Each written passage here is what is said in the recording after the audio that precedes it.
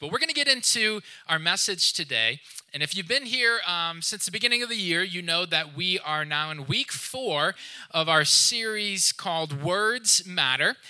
So we're making our way through this. We have a lot to get into, and so plenty of work to be done still. But hopefully you have been learning some things, applying some things, having some fun with this. And so what we said from the beginning, for those that maybe haven't been here, is this series is all about us better understanding spiritual language, which is really to say better understanding who God is, who we are in response to that, and ultimately what he is up to in and through us. Like, this stuff is really that imperative for us to understand. And so the approach that we have been taking is we are taking singular concepts and we're spending an entire message breaking that down, unpacking that, seeing what that actually means for our lives and our perspectives. And so what we've done up to this point is we've gone through the word love, the word faith, the word neighbor, just breaking it apart and really determining what do these things mean and how can we play them out in our lives. And so I genuinely hope that you have continued down the path with these things, that you have continued to challenge yourself in these areas as you're reading through Scripture, as you're applying them to your lives. Like,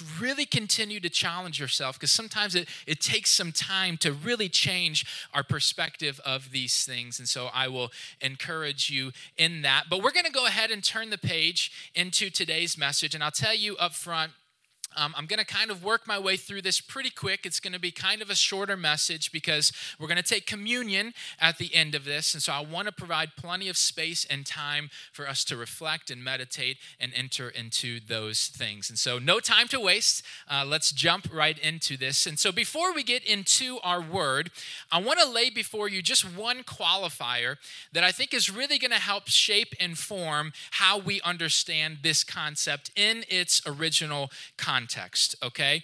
And so whenever you're studying any sort of language, that could be modern day, historical, biblical, non-biblical, whenever you're doing this, there are certain rules. They call them laws of linguistics that you have to follow, okay? And one of the main rules is that there are 2 facets to understanding any given concept in any given language, okay? 2 things. First off, what a word means within the language, and number 2, how it's used within the language, okay? So whenever you're studying these things, you can't just simply look at a definition or a meaning and then call it a day. You also have to study the way in which the communicators are using it. So let me give you an example in our English language of how this might work. And there are many different examples, but here is a quick and easy one, and that is the word cool. C-O-O-L, a very common word within our modern day lexicon. Now, if you go to Google and you search the word cool, you will see 2 primary definitions attached to that. Number 1 will be some variation of a low temperature, right? In other words, to be cold, to be cool, that is the first sense that you will see. The second one is to be calm or to be tranquil. That is calm, cool, and collected, right? That sense of the word. Those are the 2 primary meanings that you will see. However, if you and I were having a conversation, and maybe you were telling me about this really neat thing that you've experienced lately, I might respond, wow, that's cool. And in that context, I'm communicating something very different from those primary meanings or definitions. You can imagine, like, hundreds or thousands of years from now, somebody coming back and studying the English language and maybe seeing this situation on paper, and they might be thinking, I don't think he means a low temperature. I don't think he means tranquility. Like, what is he trying to communicate through this word? And so they'd have to dig in and figure out contextually what is going on. This very much applies to our biblical languages. There are often words that will have direct meanings or definitions, but it's different in the way in which the writer is using it. And this is one of the best examples we have today. There is a common everyday use of this word that you will see in their context, but it's beginning to be used in a new and powerful way. And so I think that will frame us up nicely. So the 4th word of our Words Matter series is the word Christ. All right?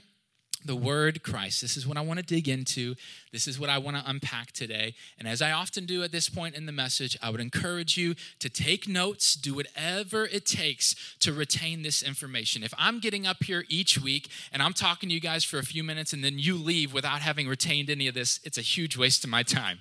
And I don't want to do that. So please continue to challenge yourself in these areas, grow, allow it to land on good soil, because that's what we need to do. Now, as you can imagine, and you probably would have guessed, the word Christ is a very popular word within our biblical narrative, right? And in fact, it's used well over 500 times within our New Testament, which is really to say it's one of the most common words that we see throughout these writings. In fact, it's interesting. It's so common that some theologians over the course of time have actually argued that maybe this word really didn't mean that much to the biblical writers, and especially Paul. Like maybe it didn't mean that much. They're throwing it out there constantly, so it must not have been very significant to them. And interestingly, because of that thought process, over the course of centuries and centuries, we have gotten to this point today where we treat this word very lightly. In fact, typically we think that this is simply a name, right? Jesus Christ. That is his name. And naturally, without even thinking twice, we'll think first name, last name, right? Jesus first name, Christ his last name. Let's move on with our day. And so we've gotten to this point now where, well, this word doesn't mean that much. It's not very significant to us. But the truth is, the biblical writers didn't use this as often as they did because it didn't mean anything to them. Rather, they used it as much as they did because that's how central it was to everything they were writing about, talking about, working for, striving for. That's why we see this so often. And so while there were certainly times that this was used to simply refer to the person of Jesus, the vast majority of the time, there is something much, much deeper going on within the language that we need to take notice of. In fact, before we even begin to break down what this word means, I want to show you some clear distinctions that we see of this in our scriptures. This was clearly not just a name to these people. Let's go to 1 John chapter 5, verse 1. We read this: whoever believes that Jesus is the Christ is born of God. So we see John here making a clear distinction between the name Jesus and whatever this word Christ means, right? There's a clear distinction. We see the same thing in John 20, verse 31. We read, but these have been written so that you may believe that Jesus is the Christ, the Son of God. Same exact distinction in place. Maybe the best example we have of this is in the Gospel of Matthew, chapter 16. Starting in verse 13, we see a really interesting conversation taking place between Jesus and some of his closest followers. And this is where we pick up. It says, when Jesus came to the area of Caesarea Philippi, he asked his disciples, who do people say that the Son of Man is? They answered, well, some say John the Baptist, others Elijah, and others Jeremiah, or one of the prophets. And he said to them, but who do you say that I am? Simon Peter answered, you are the Christ, the Son of the living God. And Jesus answered him, you are blessed, Simon, son of Jonah, because flesh and blood did not reveal this to you, but my Father in heaven. Now, why is this a significant example of what we're talking about today? Well, because at this point in history, at this point in the gospel narrative, the disciples have been with Jesus for years. About 2 years, they have spent time with him. And so for 2 years, they have known him as Jesus. That's who he was. That's what his name was. But then to take the next step and to call this man Christ was something completely different. That wasn't just a name to them. That was a proclamation of something, and one that we very much need to be aware of. So let's begin to dig into this, see what we can learn and apply. And so let's start with the Greek word that we're working with here. We often like to start here because the original language, right? So Christ in the Greek is the word Christos.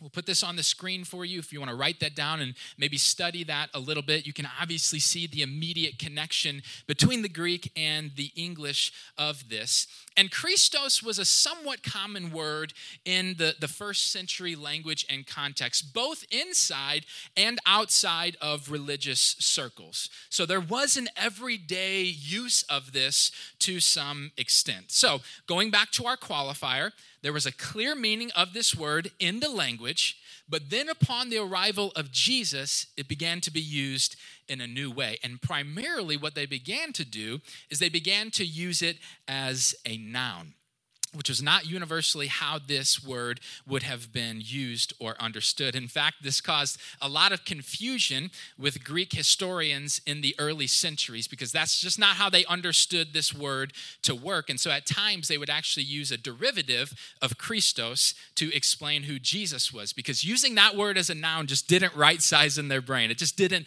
make sense to them. So we see some very interesting things historically with this concept. Now, let's talk about the different ways that they would have understood this word. What did this mean to them? And you'll see very clearly that it very much depended on the context, okay? So first and foremost, when they heard the word Christos, the first thing they're probably going to think of is the word anointed, all right? The word anointed. Now, that has several different meanings and applications, but the primary meaning of that is to assign somebody to a task, to a function, or to a position, all right? Now, that could apply to many different things. Even biblically, that applies to many different things, but most often that applied to kingship.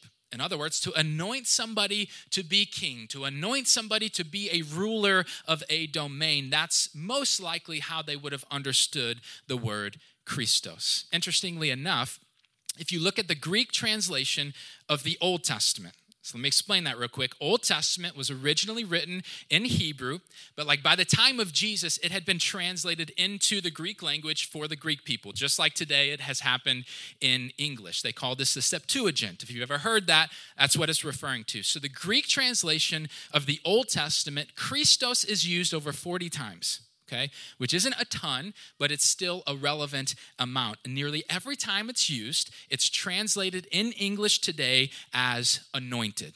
And nearly every time it's used, it's in that context of appointing somebody to a certain position or to a certain function. So if you think in the Old Testament about the high priest, think about the kings of Israel or Judah. Interestingly enough, King Cyrus of Persia, it says that these folks were anointed into these positions or into these offices. And so again, this is very much how they would have understood this concept to work. Now, the only other way that Christos was used or that it would have been understood in this day and age is through the word Messiah.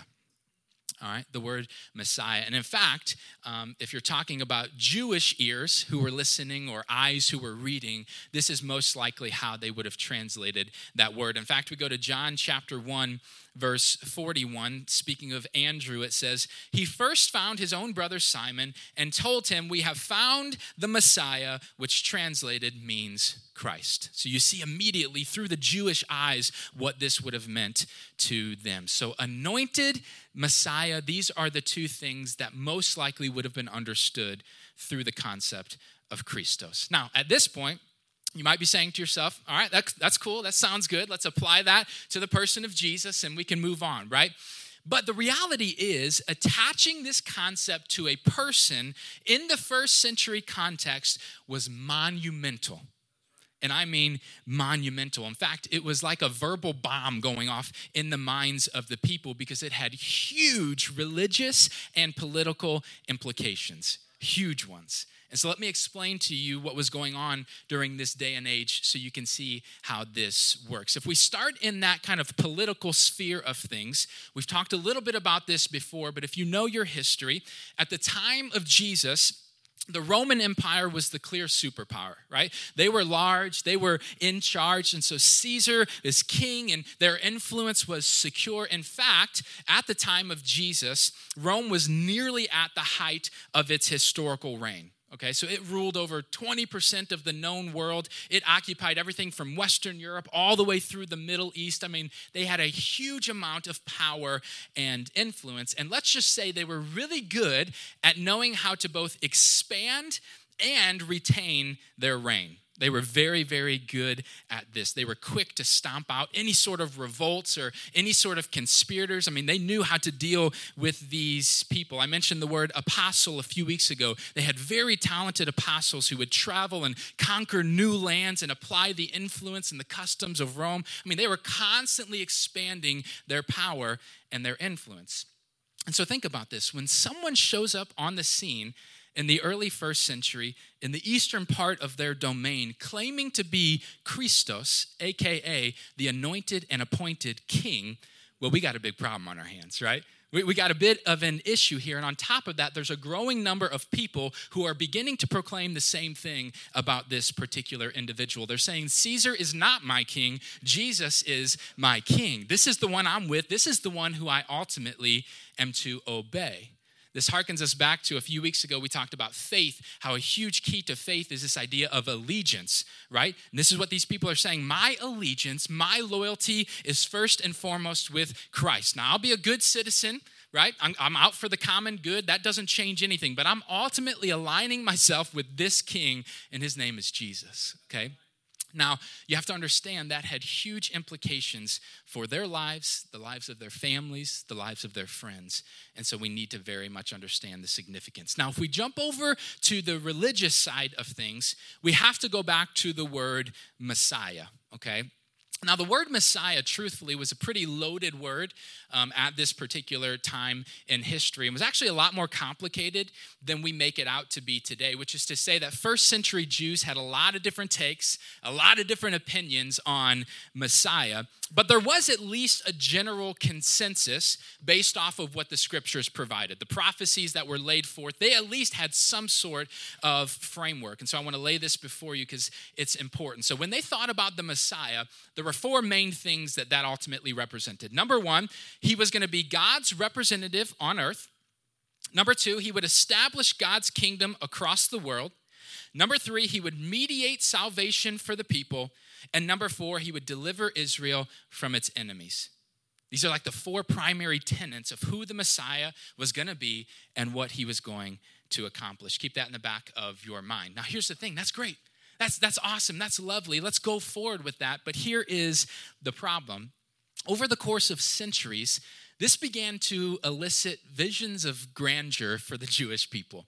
In other words, as these prophecies were passed down and spoken of for generation to generation to generation, the expectations and the visions got bigger and bigger and bigger. And so by the time Jesus shows up on the scene, the Messiah to them was going to be this mighty warrior who was going to fight and vanquish all of their enemies, right? He was going to be somebody who was a kingly figure that would come into power and bring justice to the ends of the earth. He was going to be somebody with great status and honor that would come into influence and would change the course of history. Like they had these huge, huge visions of who this was going to be. And so when Jesus shows up on the scene, this kid from Galilee, born in a manger, son of a carpenter of lowly means and status, well, yeah, that ain't our guy, right? This is not who we were anticipating. This is not who we have been waiting for, which means we have a blasphemer among us. And yet again, we have a big problem on our hands. And so here's the truth of the matter. Listen closely. If we were to plant ourselves in the Middle East at this particular time in history, what we would very quickly come to realize is that declaring Jesus is Christ, he is the King, he is the Messiah, was not just a careless throw out of a name, it was a proclamation, and a proclamation that had severe consequences attached to it. Think about it. You're simultaneously offending the two most influential powers in this day and age. On the one hand, you're saying, Caesar is not my king. And on the other hand, you're saying, I believe in this false Messiah, right? Major, major trouble. And if you read through the Passion story closely enough, what you'll come to see is that this is the exact reason they killed him. This is it right here. Let me show you this. Starting in Matthew 26, we'll look at it from both angles. Jesus here he's dealing with the Jewish leaders at this time. Listen closely to how this goes. The high priest said to him, I charge you under oath by the living God. Tell us if you are the Christ, the Son of God. Jesus said to him, you have said it yourself. Verse 65, then the high priest tore his clothes and declared, he has blasphemed. Why do we still need witnesses? Now you have heard the blasphemy. What is your verdict? They answered, he is guilty and deserves death. Let's look at the other side of things. Matthew 27, verse 11. Now, Jesus stood before the governor. That is the Roman governor. Watch what the Roman governor asks him. Are you the king of the Jews? Jesus said, you have said so. Verse 22, Pilate said to them, then what shall I do with Jesus who is called Christ? And they all said, let him be crucified. If you want to know why this word is so significant, if you want to know why we need to begin to grasp the importance of this is why, because it was the very reason they killed him. This is it right here. And it makes you wonder, or at least makes me think to myself, how have we ever gotten to the point to where we treat this word so lightly? How have we ever gotten to the point to where we're reading through Scripture and we see the word Christ and we move right past it like it doesn't mean anything to us? If you want to know why the biblical writers used it so often, it's because that word meant everything to them. It was a proclamation of their loyalty. It was a proclamation of their identity. It was the difference between life and death. And even that wouldn't stop them from proclaiming, Jesus is the Christ. He is my King. He is my Messiah. That's how significant this is. We have to begin to understand just how important this is. Now, here's the thing with this, okay? That's good and all, and that's important for us to know as we read through this particular context. But the question that I would ask is, yeah, but what does that mean for us today? Like, what does that mean for us in our context? Because at least for us, it's not the difference between life and death, right?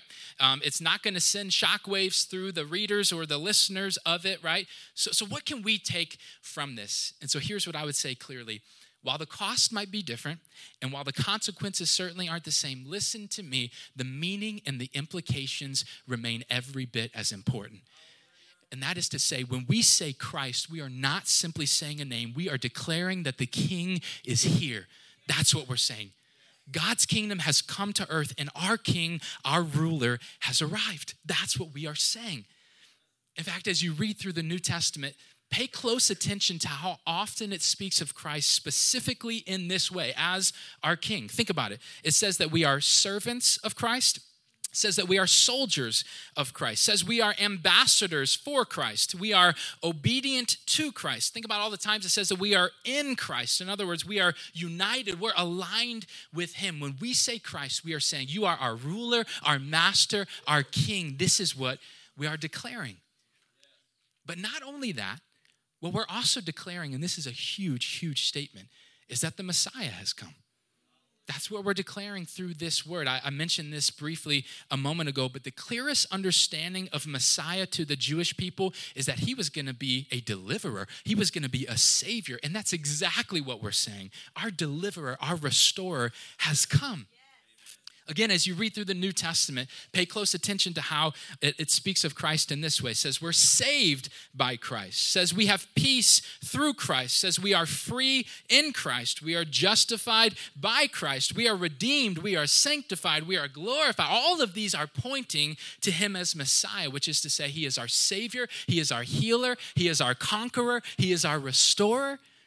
This is what we are declaring. We have to begin to get our hands around what this really means. By the way, the phrase we often say, calling Jesus Lord and Savior of our lives, is a direct tie to the word Christos. He is our Lord. In other words, he is our King, and he is our Savior. He's the Messiah, the one that has come to deliver his people. That's how big this is. That's how significant this is. That's how much we need to change our perspective of what this means for us, which means we need to stop overlooking this. We need to stop reading right past this. In fact, here's what I would encourage you to do. The next time you're reading through Scripture, if this is what helps you, when you see Christ, translate that to Messiah. Or translate that to King in your mind, and just see if that doesn't kind of flip a switch in how you understand these things. In fact, this week, do this. Go read through a part of one of the Gospels. Or go read through a part of Romans. And every time you see the word Christ, stop and think to yourself about the significance behind it. You will be blown away at how much more this speaks to you, how much more this means to us than it certainly does today. We have to get hold of this if we're going to apply it to our lives. Now, here's the thing. I'm going to end this way. I want to go back to something I mentioned just a moment ago, and it might sidetrack us for just a second, but I think it's important for our perspective, and that is, you do still know that there are places in the world where the cost of this word is the same that it once was. You do know that. I know we live in comfy, nice West here. But if you call Jesus Christ in certain parts of the Middle East, Northern Africa, even parts into Asia, there are severe consequences. I'm talking about violence, incarceration, your possessions getting taken away, your family often stripped right from under your arms. That's easy to say. Can you imagine that? Your family stripped right from under your arms? People are still dying today for the sake of Christ. In fact, recent numbers show 260 million Christians worldwide are still experiencing severe persecution for their faith, which is to say violence, incarceration, and death. Just let that settle in for a moment. See, it's really easy for us here in the West to look right over that word Christ. Doesn't mean anything to us while people are dying on the other part of the world. This holds every bit the significance that it once did. Every bit of the weight that it once held still remains today. Now listen, I know that we live in a different context. I get it. And so we don't have to put our lives on the line in a physical way. What we can do and what we must do is put our lives on the line in a spiritual way, which is to say, give him everything we have and declare that he is king of our lives. That is what we must do. Listen, I know how easy it is to be a Christian here in America. I know how lukewarm and convenient you can be without having any troubles. We can say that we're a Christian and go about doing everything we've ever done in the past. It's easy for us. And that's why this word is so important today, because it must grab hold of us. It must shake us up a little bit for us to realize what is really going on, how much bigger, how much more important this really is to us. Jesus died for this. His disciples died for this. There are people today dying for this, and it begs the question, what are we doing for the kingdom? It begs the question, how far are we willing to go? What are we willing to sacrifice for his kingdom? Guys, this has to wake us up a little bit. Listen, I can't pastor, I can't lead a church that is just content to be lukewarm. I don't have it in me. We can't continue down a path acting as if this is just an accessory to our lives. Guys, we have to wake up and realize what's really going on. The King is here. The Messiah has come. He has saved us. He has delivered us. And the least we can do is put our trust, our hope, and our faith in him.